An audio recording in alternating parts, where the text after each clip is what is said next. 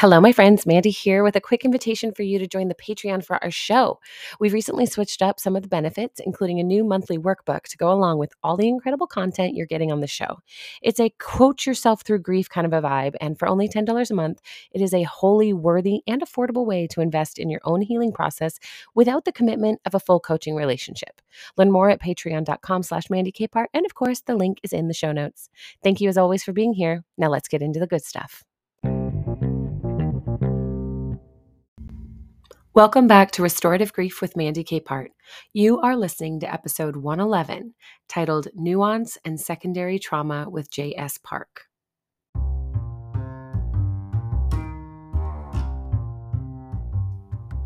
Secondary trauma happens to every one of us, but knowing how to recognize it and what to do about it is a challenging intersection to navigate.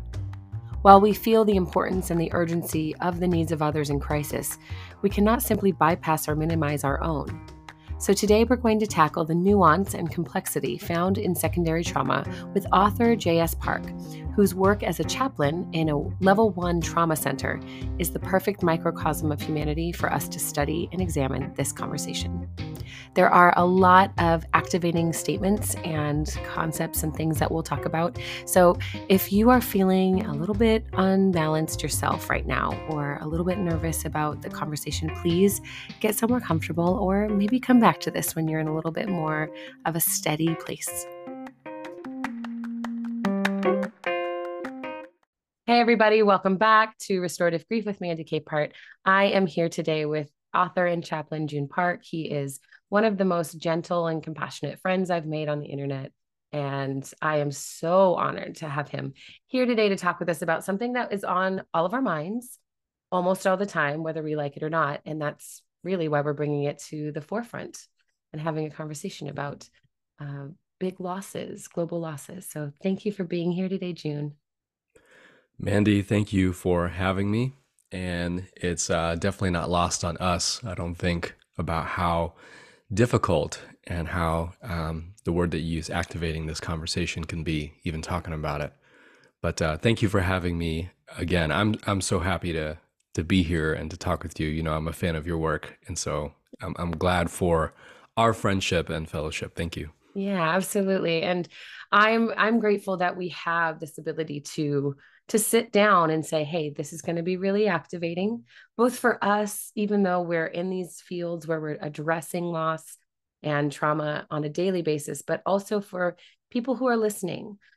Secondary trauma and vicarious trauma and compassion fatigue, and however you want to frame it, are so common that we almost don't notice when it's happening to us.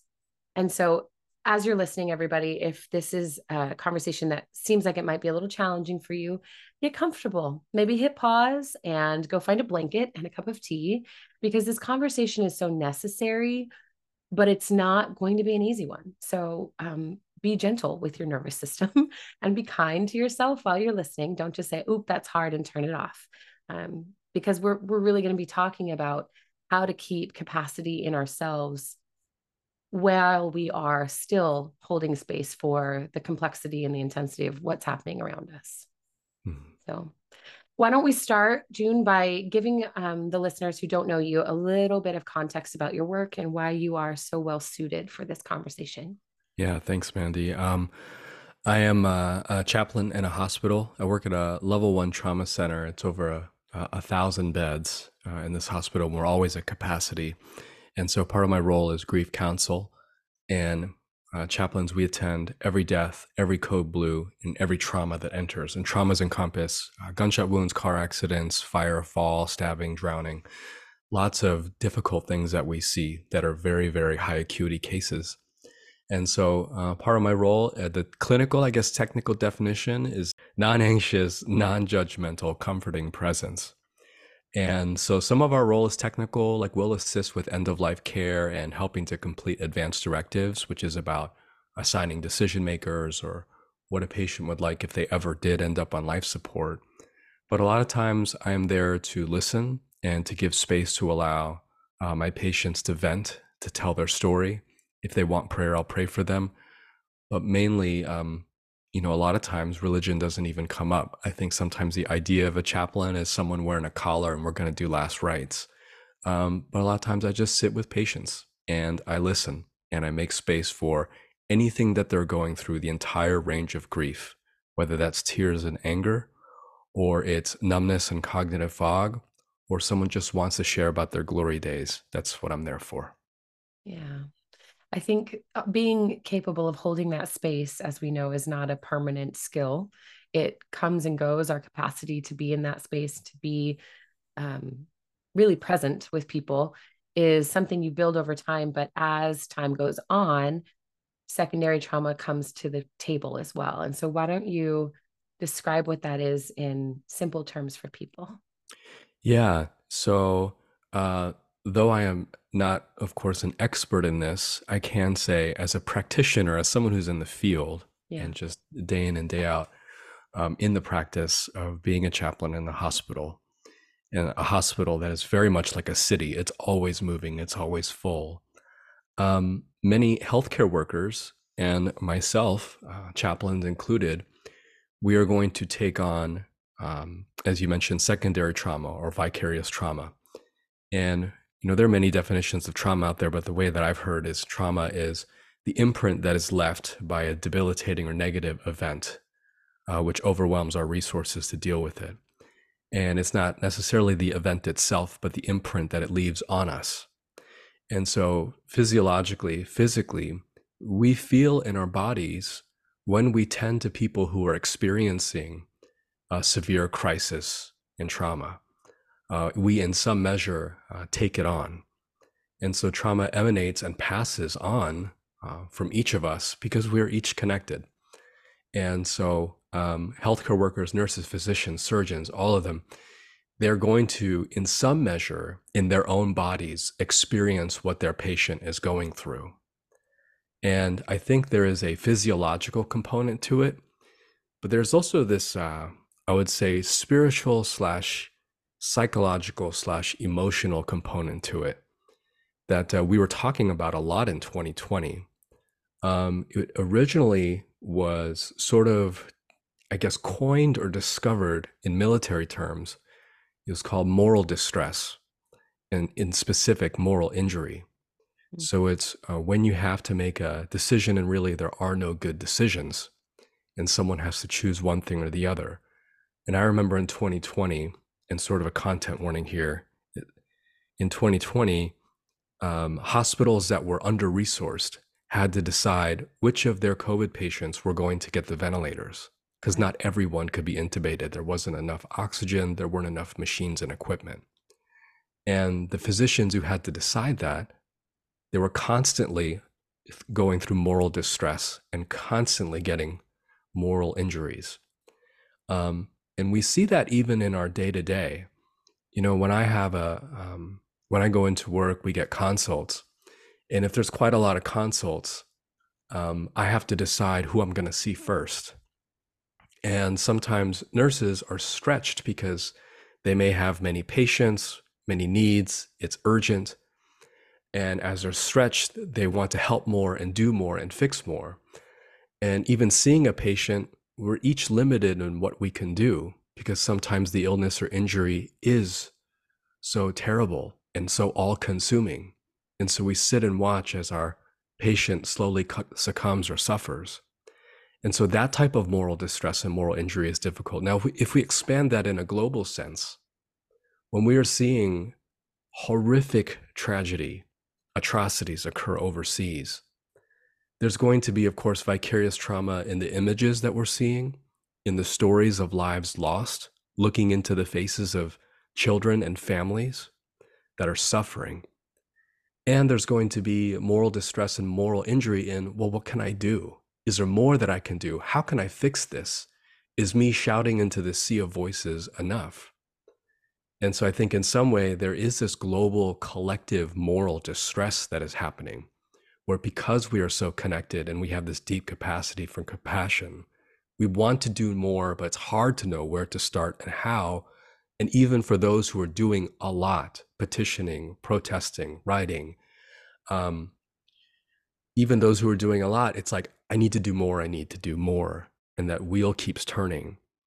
And so, Mandy, I know I'm probably over answering your question, Mm-mm. but whether it's at bedside or across the globe, we are seeing right now a very, very acute level of this moral distress, moral injury, this vicarious trauma, and it's really such a difficult thing that we're going through right now.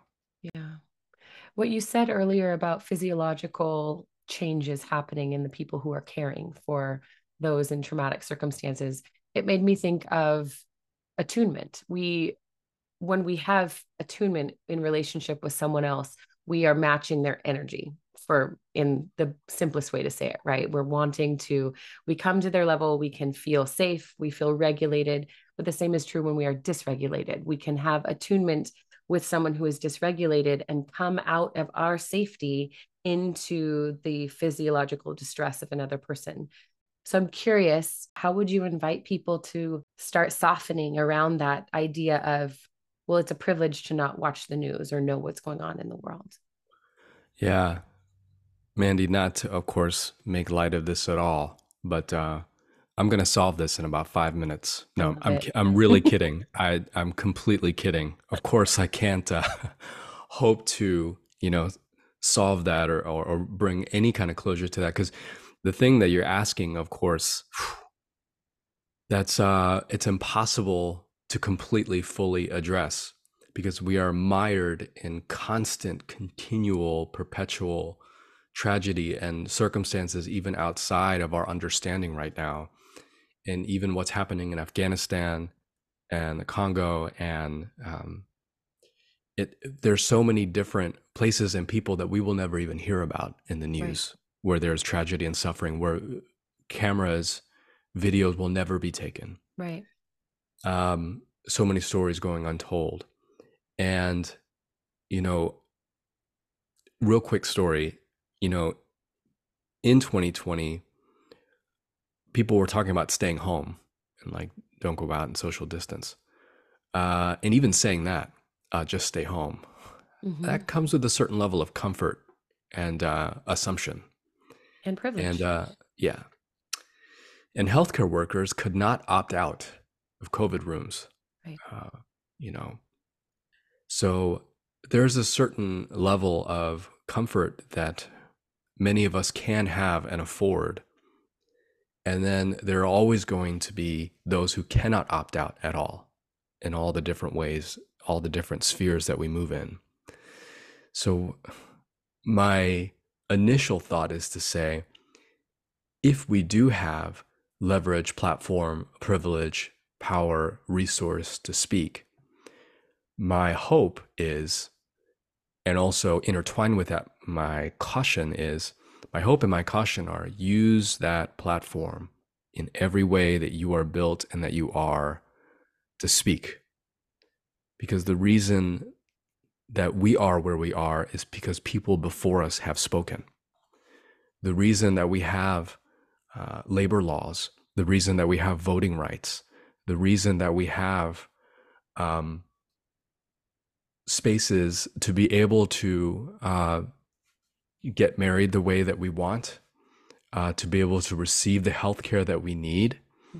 The voices that we have are from voices before us who took a risk with the power and the privilege and platform they were given, so that we could even have the freedom to move the lane that we're in. I will always, always vouch for that. And maybe it's not explicit in the way of, here's this post that I'm sharing, or here are the exact words that need to be said. I've always said that we need our artists and poets and our dancers. We need our people who are sharing in different kinds of ways, like people walking on the street, people in the government who may not be posting about it, but they are certainly behind the scenes or through their medium speaking up. We need all the different lanes. And, the influencers as well, and all those digital platforms. We need all those lanes. We need therapists and educators. We need all of us to come together with our expertise and wisdom. But wherever we are, speaking up is important. But the thing I've always said is, it's probably too whimsical, but I've always said, press in and then get your rest in. There, for those of us who are able to use our power and platform for that. We are finite beings. We are limited. You know, our capacity for compassion, I believe, is endless. But to carry out that compassion in action, we are limited people in the sense that our bodies can break down and that we are each carrying a different load already. And so each of us in our homes, in our backyards, across the street, each of us are already carrying quite a lot in our lives.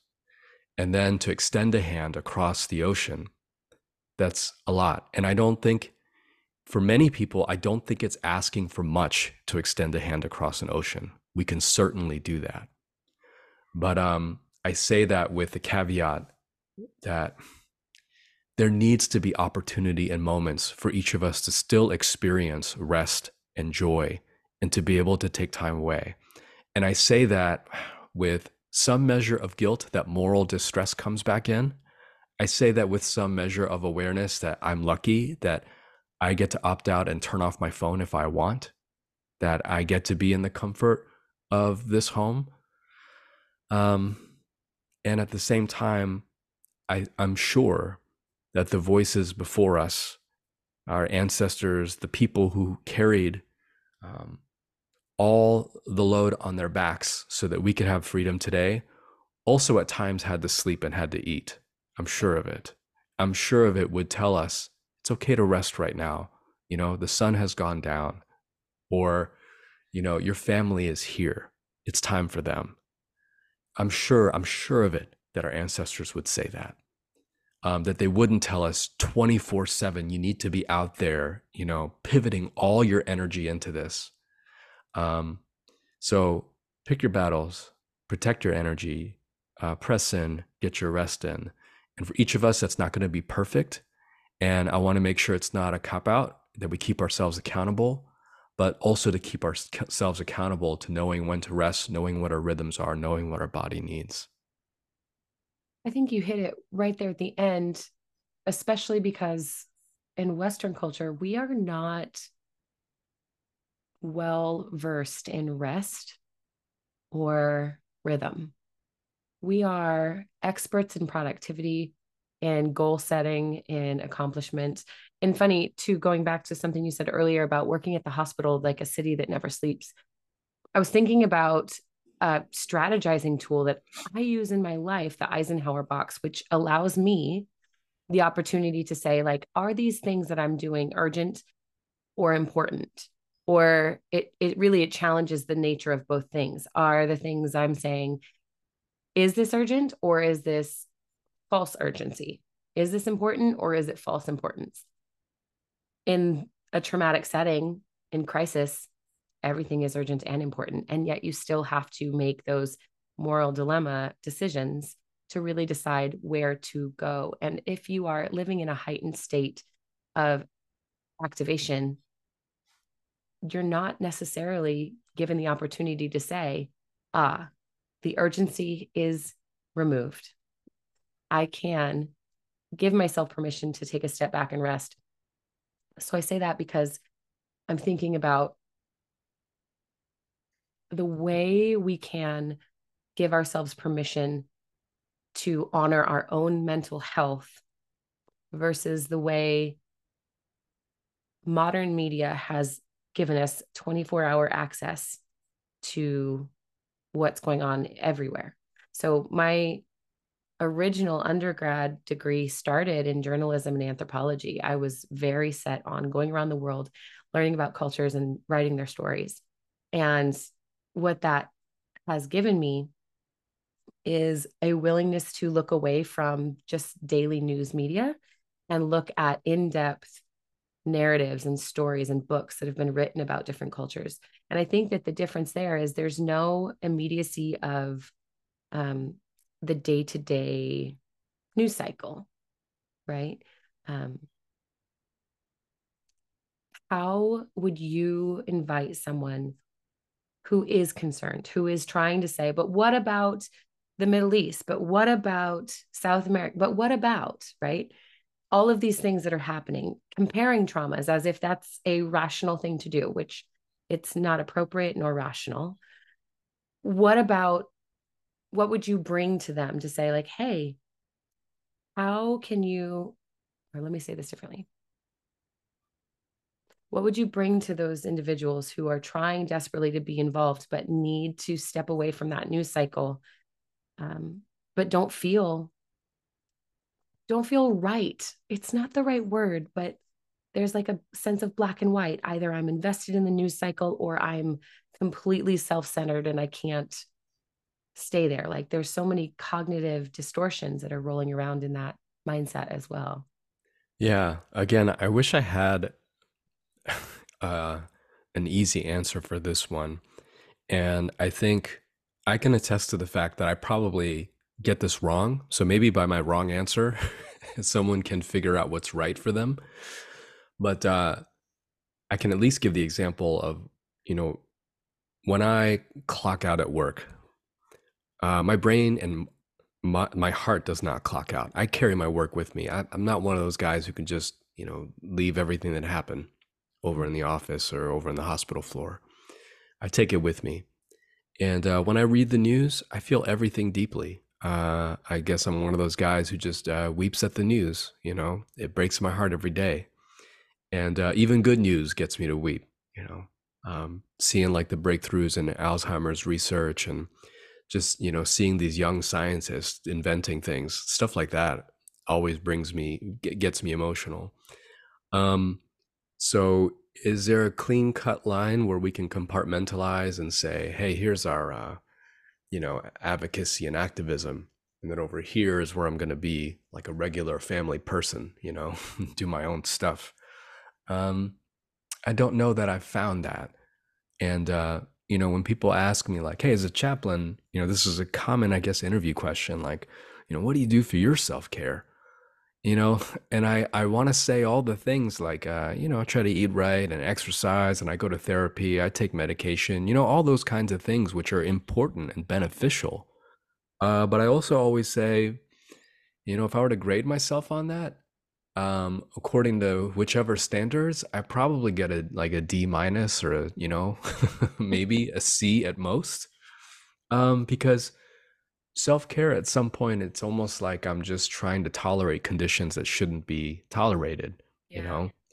And for me, I'm just trying to be okay with feeling all of it Mm. and saying I can't self-care my distress over the world away.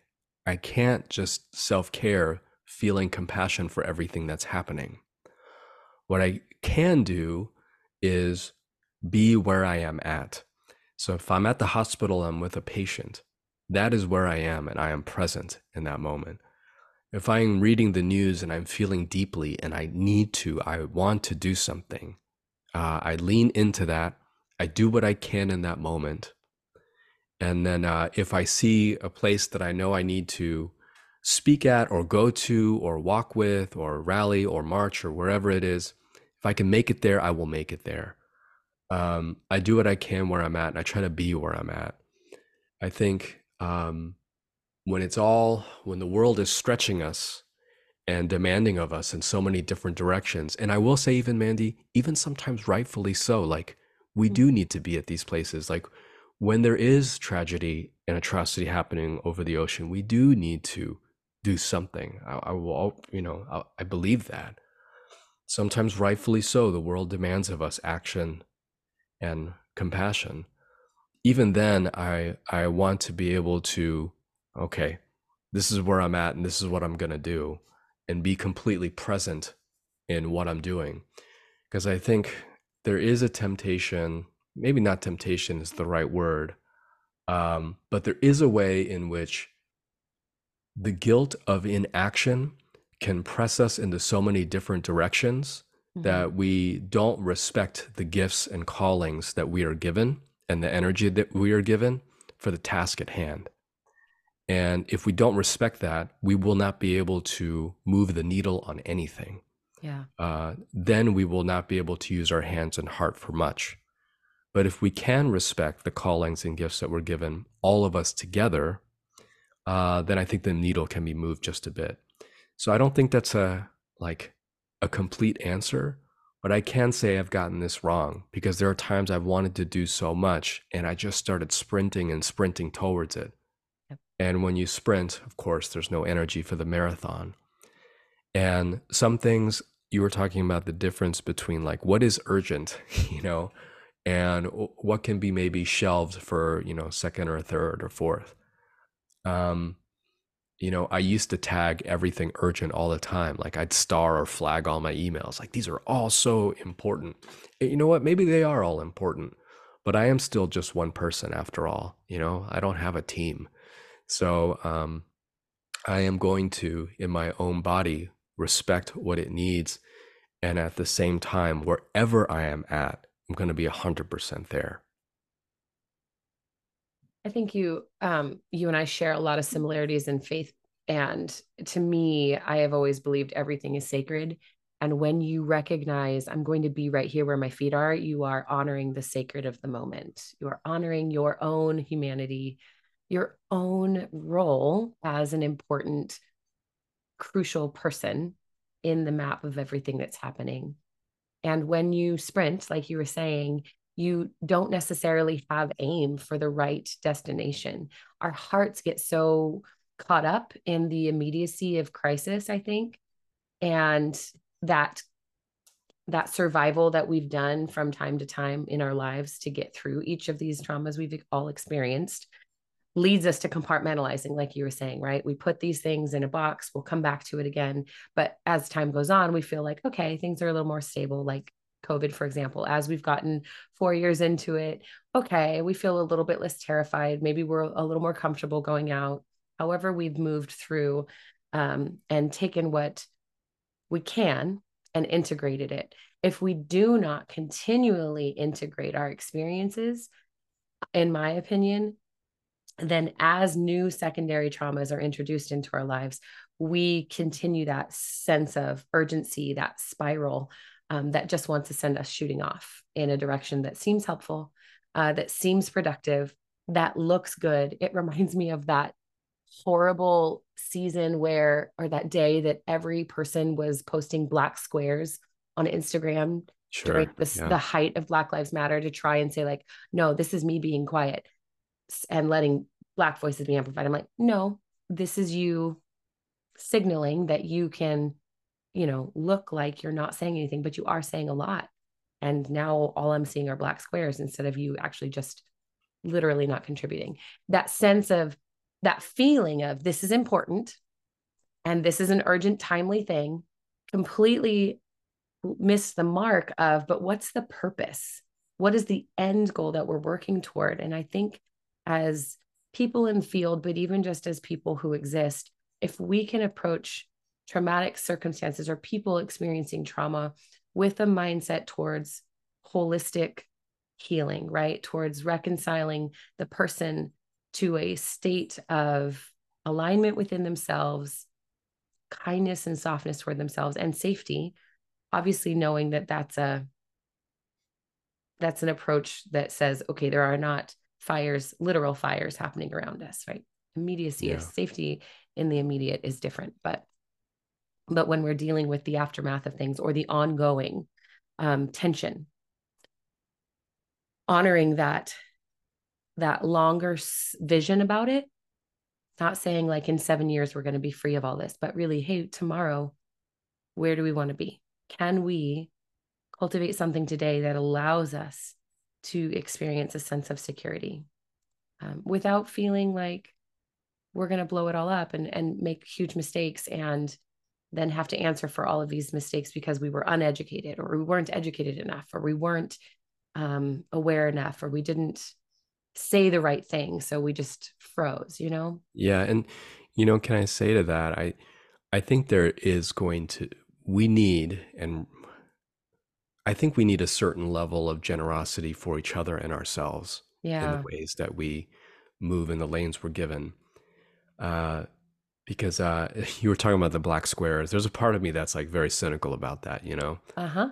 And then there's another part of me that I was like, I wonder if some of them were just misinformed about what the purpose of that was. So, Yep. so I'm always trying to be, if I can, I'm naturally, I think, optimistic to a fault. Like some of the people in my life, it just drives them a little nuts because I'm I just try to see the good in everything, and that's not always helpful, especially in a crisis situation. Um, but yeah, I sometimes think like, you know, we're not going to get it right.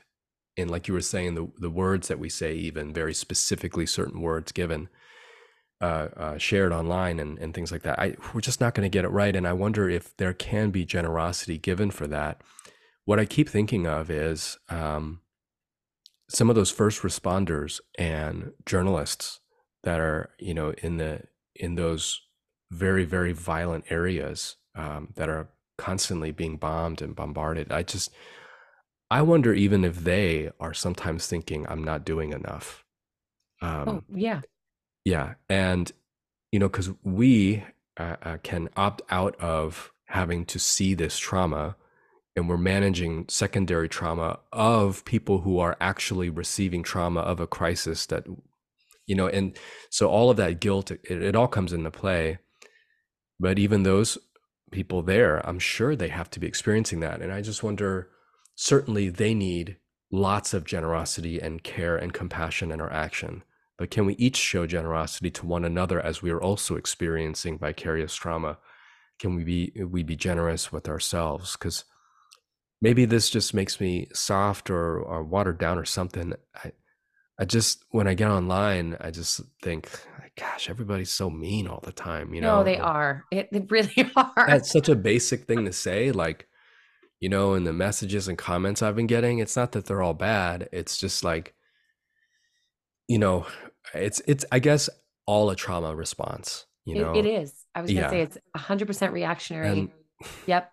yeah, and I want to be fair and generous about that. So I'm kind of hitting this point. I'm belaboring it a bit, but to say that it's so important that we're optimistic for one another and generous towards one Yeah. another, because it's like, let's say all of this does get resolved tomorrow, who are the people, that kind of people that we became through this, you Mm. know and even though we are limited in the choices that we have, at the same time there are still choices that we can make. So, I think about, I had this odd, maybe not odd is the right word, but this tough experience the last few weeks at the hospital, where I'm sitting with a patient. They're worried about their test results, they're worried about the treatment that's coming. And then on the TV overhead, um, they've turned it to the news. Mm. And so they're worried about their own cancer diagnosis, while at the same time, the news is showing footage of buildings being bombed. And this patient with cancer, is both traumatized by this, and they are experiencing their own crisis. And I can see in their face that they're trying to hold space for both things. And even, patients who are like, can you pray for me? They will 9 times out of 10 will say, can you pray for the world too? And what's happening, with those lives lost. And I'm hoping for that they are generous on themselves through that. That yes, they have a deep care for the world, and also, can you care for yourself, because you are carrying your own thing. And I don't say one at the expense of another. I know how that can sound, No. um, but I just believe we need that generosity. It's the both and mindset. It's the brain that is willing to say that life is important and my life is also important, right? So it's the swing away from this attitude that historically would have said like, oh, I matter intrinsically and nobody else does, right? That kind of narcissistic mindset of putting yourself in the center and validating what you're experiencing and not paying attention, right? There's the privilege. Okay, but the other side of that is I am so lowly that my cancer diagnosis isn't as dangerous or as bad as someone who's afraid that their home is going to be bombed while they're sitting inside it. We see it a lot. I see it a lot in clients who will say, well, it's not that bad. What I'm experiencing is nothing compared. They're literally bypassing their own very valid needs and pain in order to, I don't know, try and feel better. Maybe they're trying to appear really worldly or like holy and like a happy, likable person because they care about other people's pain. When what we actually need is the balance of both ends, the capacity to validate our own emotions, experiences, our feelings, the sensations in our body, and to check in for a sense of self regulation so that when we do show up and watch the news, we are not activated to the degree that we become ineffective. We are activated and able to move in a positive direction toward whatever resolution looks like, whatever capacity we have to support what's happening overseas, right? Yeah. When you said about where you were talking about the journalists overseas wondering if they're doing enough, put yourself right back at work. You have had those questions. Am I doing enough? Yeah. Every again, like the what's happening overseas, what's happening in our backyards. There's a huge, I mean, in the last few years, there's been this really big resurgence in talking about human trafficking. And I have a friend that works in the field who is a survivor of being trafficked and Mm. is actually an educator and works with the FBI. And her work is brilliant. But a lot of what she spends her time on is correcting misinformation because when we are activated, but we are not regulated, we move towards what we think is a solution, but we end up spreading information that is completely inaccurate and convoluting the real path and the real answers towards what can resolve the crisis. And so, Yeah. yeah, I mean, Yeah. when we invalidate ourselves, we're invalidating like our ability to be human together.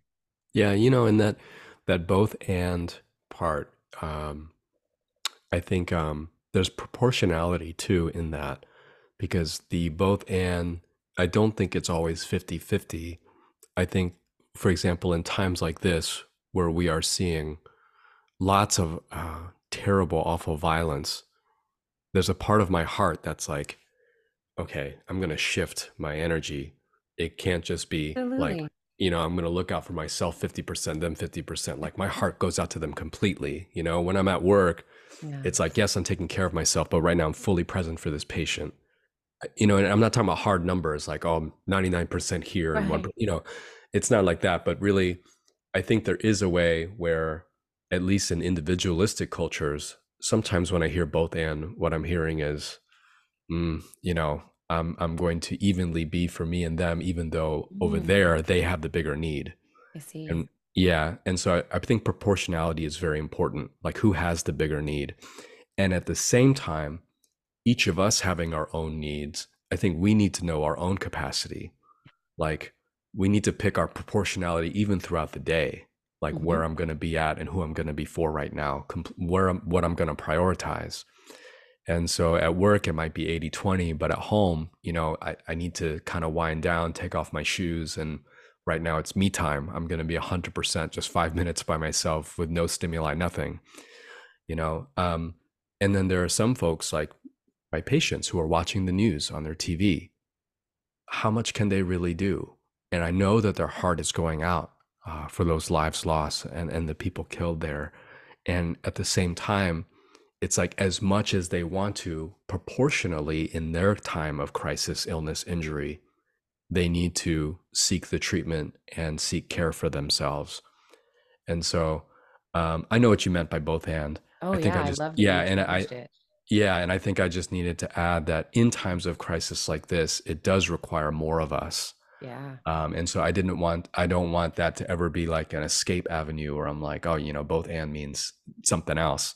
Um, but it's very, very true. I mean, I think throughout the day, there are going to be times where we do need to just look out for ourselves in that moment because we have needs, each of us. And sometimes that's going to outweigh what's happening. But at the same time, being proportional about it and saying, okay, well, now I'm here. 90% of me needs to go to this. Well, what you're asking for is wisdom, right? As parents, you and I both understand I'm going to stand up and feed both of us. I'm going to feed myself and I'm going to feed my child today. Who's the priority, right? And we fall into that rhythm of, well, clearly the child needs to be fed first, most likely. If they haven't eaten and I haven't eaten, I can handle going another day without eating. This child can't. They don't have the same strategies or capacities. And I think that I have a friend who she's brilliant. And the other day she said something about anger and how someone was challenging her, kind of the same idea, her involvement or her pushback on giving 100% of yourself to an organism, to something, to a crisis, to a trauma, um, and people being angry about it or being angry with her for not saying, yes, devote all your time, energy, money, and resources into this thing. She was going in the direction of, I'm not using anger to make me yell at people for not doing the thing I think they should be doing. I'm letting anger be a good thing because it tells me my love of people is challenged right now because I see people not receiving what they need. Not, I see people being harmed, but the inverse of that to say, I see people not receiving what they need. That is activating anger in me, which is the thing behind why I'm moving forward. Why, in this instance, I'm saying, yes, I can care for myself and know myself really well so that I can present as much capacity as I have to step into this. And I think what I keep witnessing is indignation and anger toward the people who would say even a proportion of my energy has to go back towards myself and call that privilege because they are unaware of how their anger can serve them really well to affect a positive change. And when I look back over the last 5 years, we'll say the different social movements, the different political movements that have happened that have been effective and the ones that have been ineffective, I can tell where anger was used as a weapon and where it was used as information, right? Um, Yeah, I read a quote by, I think I quoted her in my book, Layla F. Sad. She's a, mm-hmm. activist, educator. She said, there's rage that empowers and rage that devours. Yeah, good. And that's such a subtle yet important distinction Yeah. because, when we see the end result of anger, it can sometimes both empathic anger and violent anger can look the same. It almost looks like two hands of the same body, but the intention, the purpose, the what is trying to be achieved can be very, very different. You know, and yes, you're right. It can be easily told, uh, when that's occurring. But I so I was in this online chat room the other day where it was like a organized protest, and we were in this Zoom meeting, like a few leaders, and I guess I was the clergy representation for that room, and there were all these amazing people in this room. And one person was like, we're doing this for peacemaking and unity, and we need to, coordinate with these people, um, coordinate with those who disagree with us. And then there was another person who was all about making this like we need to give out food and let's make it kind of more of that sort of thing, like a block party. And then there was another person in the room who was like, I'm so angry. All I feel is rage. We need to speak the truth, get a bullhorn, and all this stuff. So each of them had very different ideas about what they thought the protest would be. And as I was listening, what I recognized is that we needed each of those people Mm-hmm. in that room. And we needed each of those voices in those lanes. And maybe I didn't agree with all the different ways that they wanted to approach this protest, but I also saw that all their hearts were in, quote unquote, the proverbial right place, because they all wanted change. And they were all just seeking it in different ways. And maybe I didn't agree with all the different ways, but I saw that they were each needed. And so that person who was angry, there was maybe a little bit of pushback in the room because it's like, oh, that's not what we're here for. Mm-hmm. But I wanted to validate, like, hey, Yeah. you are right to be angry. I am angry too. And we need you. We need this. And so that anger, that empathic communal anger for the person who is wounded, we do need that and ought not to be scared of it. Yeah. I love that because that reminds me of where we're all at any given moment. Every one of us is dealing with some new um, symptom, so to speak, of what we've experienced and how it's coming out of us. And wherever we're at in our self-awareness journey, in our process of learning how to settle ourselves and how to come back to a place of attunement internally, um, we're going to show up like each one of those people at some point in our lives. It might be really quick. We might move through rage, destructive rage really fast into a place of like, okay, however, I could also make a sign, or maybe I could write a letter, or maybe I could donate money, right? We have all these different things. I think the trick, if we could say that there's a trick to surviving secondary trauma like this, Mm. it really is just that willingness to pause and reflect on our own internal state, right? We can't show up as surgeons in a dysregulated, alcoholic, drunk state. We have to actually acknowledge our internal state and come into surgery. We're not surgeons, June. We can't show up in surgery. There's a lot of trouble if we do, hypothetically speaking. We have to like be settled. We have to be in the right mindset before I approach a client, before you approach a patient. We aren't going in frantic and, scattered. We are taking a moment and centering ourselves and doing the best that we can in that moment to regulate so that we can co-regulate with the people around us. And I think that that's really powerful, is just being able to recognize, what does secondary trauma of any flavor activate within you?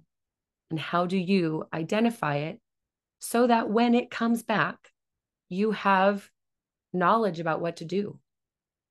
That's not Yeah. privilege. That's a human right. That's wisdom that any individual deserves space and time to learn about themselves. Yeah. Yeah. You know, I think there are some folks who um, may wait a little bit, and once they find themselves grounded or centered or a little bit healed from the thing that happened, will begin to speak on it. I also want to advocate and vouch for those who, I guess you could say, for lack of a better term, fresh in their wounding and injury, will then speak up. Yeah, And maybe they're not fully grounded or centered, but they're certainly um, very aware and passionate about what has happened to them, right. and therefore will speak. Some of the most incredible and profound and moving things we've seen are at the center of that crisis, right when it's happened. And then there are other times, I think the term is called floodlighting, where someone is so still very overwhelmed and consumed by the intention to harm others because they've been harmed, Mm, that the things they're saying are maybe not necessarily helpful. right. So I think there's room, for all the people in the room, right? Yeah, Yeah. for all our different selves. And there are certainly times when I've been injured when I knew I need to wait, and there are other times when I was injured and I said, I need to speak right now from my injury, and there's no time to wait here. So that's going to be different for everyone. And I think, it won't go perfectly. Sometimes people will speak from their injury, maybe when they shouldn't. And sometimes there are people who wait and they shouldn't. Um, but yeah, I think the more room we can make for all those different kinds of voices and people, again, generosity, can we be generous for all the different times and voices? Yeah. I love that you're referring to it as an injury as well. As you were saying that, I was like, oh, it's not. I wonder how many people would only put that word on a physical ailment or a wound that comes out of you bumping into a tree or a table.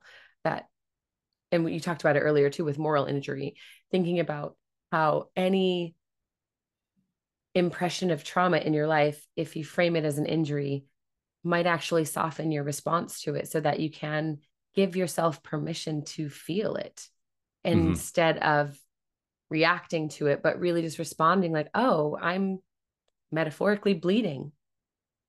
That's not good. But Yeah. the beautiful thing that we've talked about and have not acknowledged just yet is that in every one of these instances, we haven't said, hey, go off alone, be by yourself, reflect, think your own thoughts, and really just ruminate on what you've experienced and then come back to the table. We've said, be with people. There are a lot of voices, there are a lot of ways to regulate and to be present with each other and to be gracious and to honor each other's process and to bear witness, and really holding space for people is a skill set that we're all still learning. we're all Yeah. still like practicing at any given moment. So I think, yeah, I think even just practicing that, treating moments and treating people as they might have an injury they're not quite telling you about or not ready or comfortable with, and treating that sacred moment, Yeah. treat them as Yeah. a sacred person. Mm, I think a real quick thing on finding other people, there is a difference between comfort and safety. I think I learned that yeah, from um, a book that I read called The Wake Up, where, being by ourselves and alone, solitude and things like that, me being introverted, I love doing that. Sometimes to my own detriment. I mean, this might be the most I talk all week with you. um, but yeah, but doing that for our own comfort, to stay in a comfort zone, of course, that's not helpful. It's not right. healing. It's not beneficial. But finding safe people, Yep, um, because safe people can disagree. We can be challenged. And I think there is going to be a certain level of dysregulation, whether it's due to our own history of trauma or just a very, I guess, difficulty of talking through challenging subjects and situations. absolutely. Yeah, there's going to be some dysregulation. I was talking with a few people the other day about how dysregulated they felt about after they posted, their opinions or thoughts or perspectives, the Yeah, pushback or feedback and things like that. And yeah, for myself too, the comments and messages I'm getting. Um, and at the same time, I also welcome a lot of those voices, even when they're hard and even when they push back really hard, because I want to hear. And I think that some of those voices, even if it's not comfortable, they've still approached me in a way that I deem safe for myself. mm-hmm. They have not demanded or pushed or intruded upon me. I'm welcoming them to be able to give me a different perspective of their own opinion or story. And so, to your point, yeah, I mean, being alone by ourselves, um, for comfort is, I don't think, helpful for anyone. But if we can be with each other in safety, I think that's where the change is going to happen. Yeah. That is the thing we need to hear. It's okay to be with people that are safe. It's okay to be alone for a period of time, but remembering and finding ways to come back out of that is really important. You have multiple books, but you have a new one coming out in the spring, right? Yeah, yeah. So some of my stuff is like self-published, and I look back on it with some embarrassment. But that last book, "Voices We Carry," that was out in 2020, and then I took kind of a break, I guess. And this next book is coming out in May of 2024, which is both AAPI Heritage Month and Mental Health Awareness Month. Um, I don't think I'm allowed to share the title and cover yet. I really wish I could, Mandy. That's okay. I can share it with you privately. I'll message it to you. Um, but yeah, yeah, that one is specifically on grief, and it's 8 chapters. Each one covers a different dimension of grief. So, for example, loss of mental health, loss of worth due to abuse, loss of faith. And the last chapter is loss of a loved one. And so part of it's memoir, part of it is my hospital chaplain experience, and some of it's a guide. And so, yeah, that's coming out in May. And Mandy, would love to chat with you again Oh, yeah, next you'll year. be back. Yeah, because I just love chatting with you and talking with you, and you're very, very well versed in all of this. Hmm. And yeah, I read everything you write, even if I don't comment or click like. But your stuff Oh, is powerful and valuable. So thank you for being a voice in this space too. well, thank you for saying that. Yeah, I'm excited about your work because it's like those are hugely disenfranchised areas of grief that Mm, to validate that for someone, you've probably seen it, the look on their face when they recognize, wait, it's okay that I'm grieving that. It opens an entirely new avenue of healing for them that at some point they invalidated themselves and restricted themselves from by just believing like, well, my grief's not as bad, right? I think I say on a daily basis it's okay to grieve that because you are grieving that. It's your reality. So you should feel that feeling and then see what comes from that. So thank you. Thank you for writing that and for being present. And like I said, I just have been so grateful to know you and to be in your world and hear what you're putting out and to see the way that you are affecting change so greatly in your corner of the world. And I'm hopeful that this conversation does just that, that it releases some of the tension around secondary trauma, or maybe gives people even a little permission to recognize, oh, what I'm experiencing is secondary trauma. Now what? And have Mhm. some space to ask those questions for themselves as they continue to advocate and be present. So thank you, June. I'll make sure that your Instagram and social media, all the good stuff is all linked for people to come find you because they should. If you don't know who June is on internet, you would have fun because his graciousness is so much more impressive than my own. The way you handle some of the things that are said to you is such a masterclass in compassion and kindness. I literally take notes. Like, okay, You're too kind. that's a nicer way to say that. Thanks, June.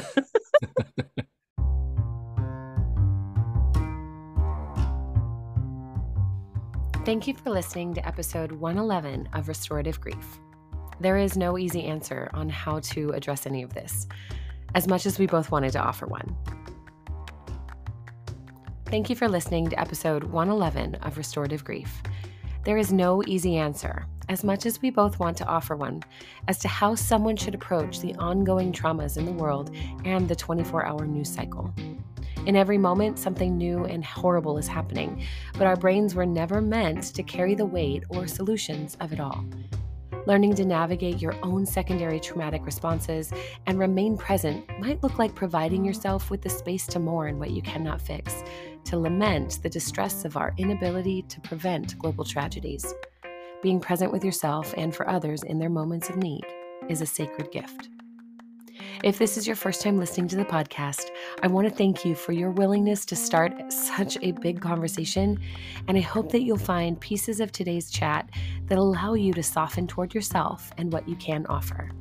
Please be sure to subscribe to the show and leave a review, as well as share this social.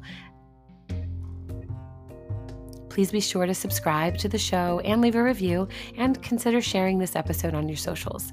Check out the show notes for links to June's earlier work, and seriously go follow him on Instagram because what he shares is invitational and challenging. We need more of it.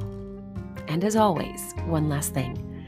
Please remember, the only solution for grief is to do the work of grieving. Thank you for listening. I'll see you next week.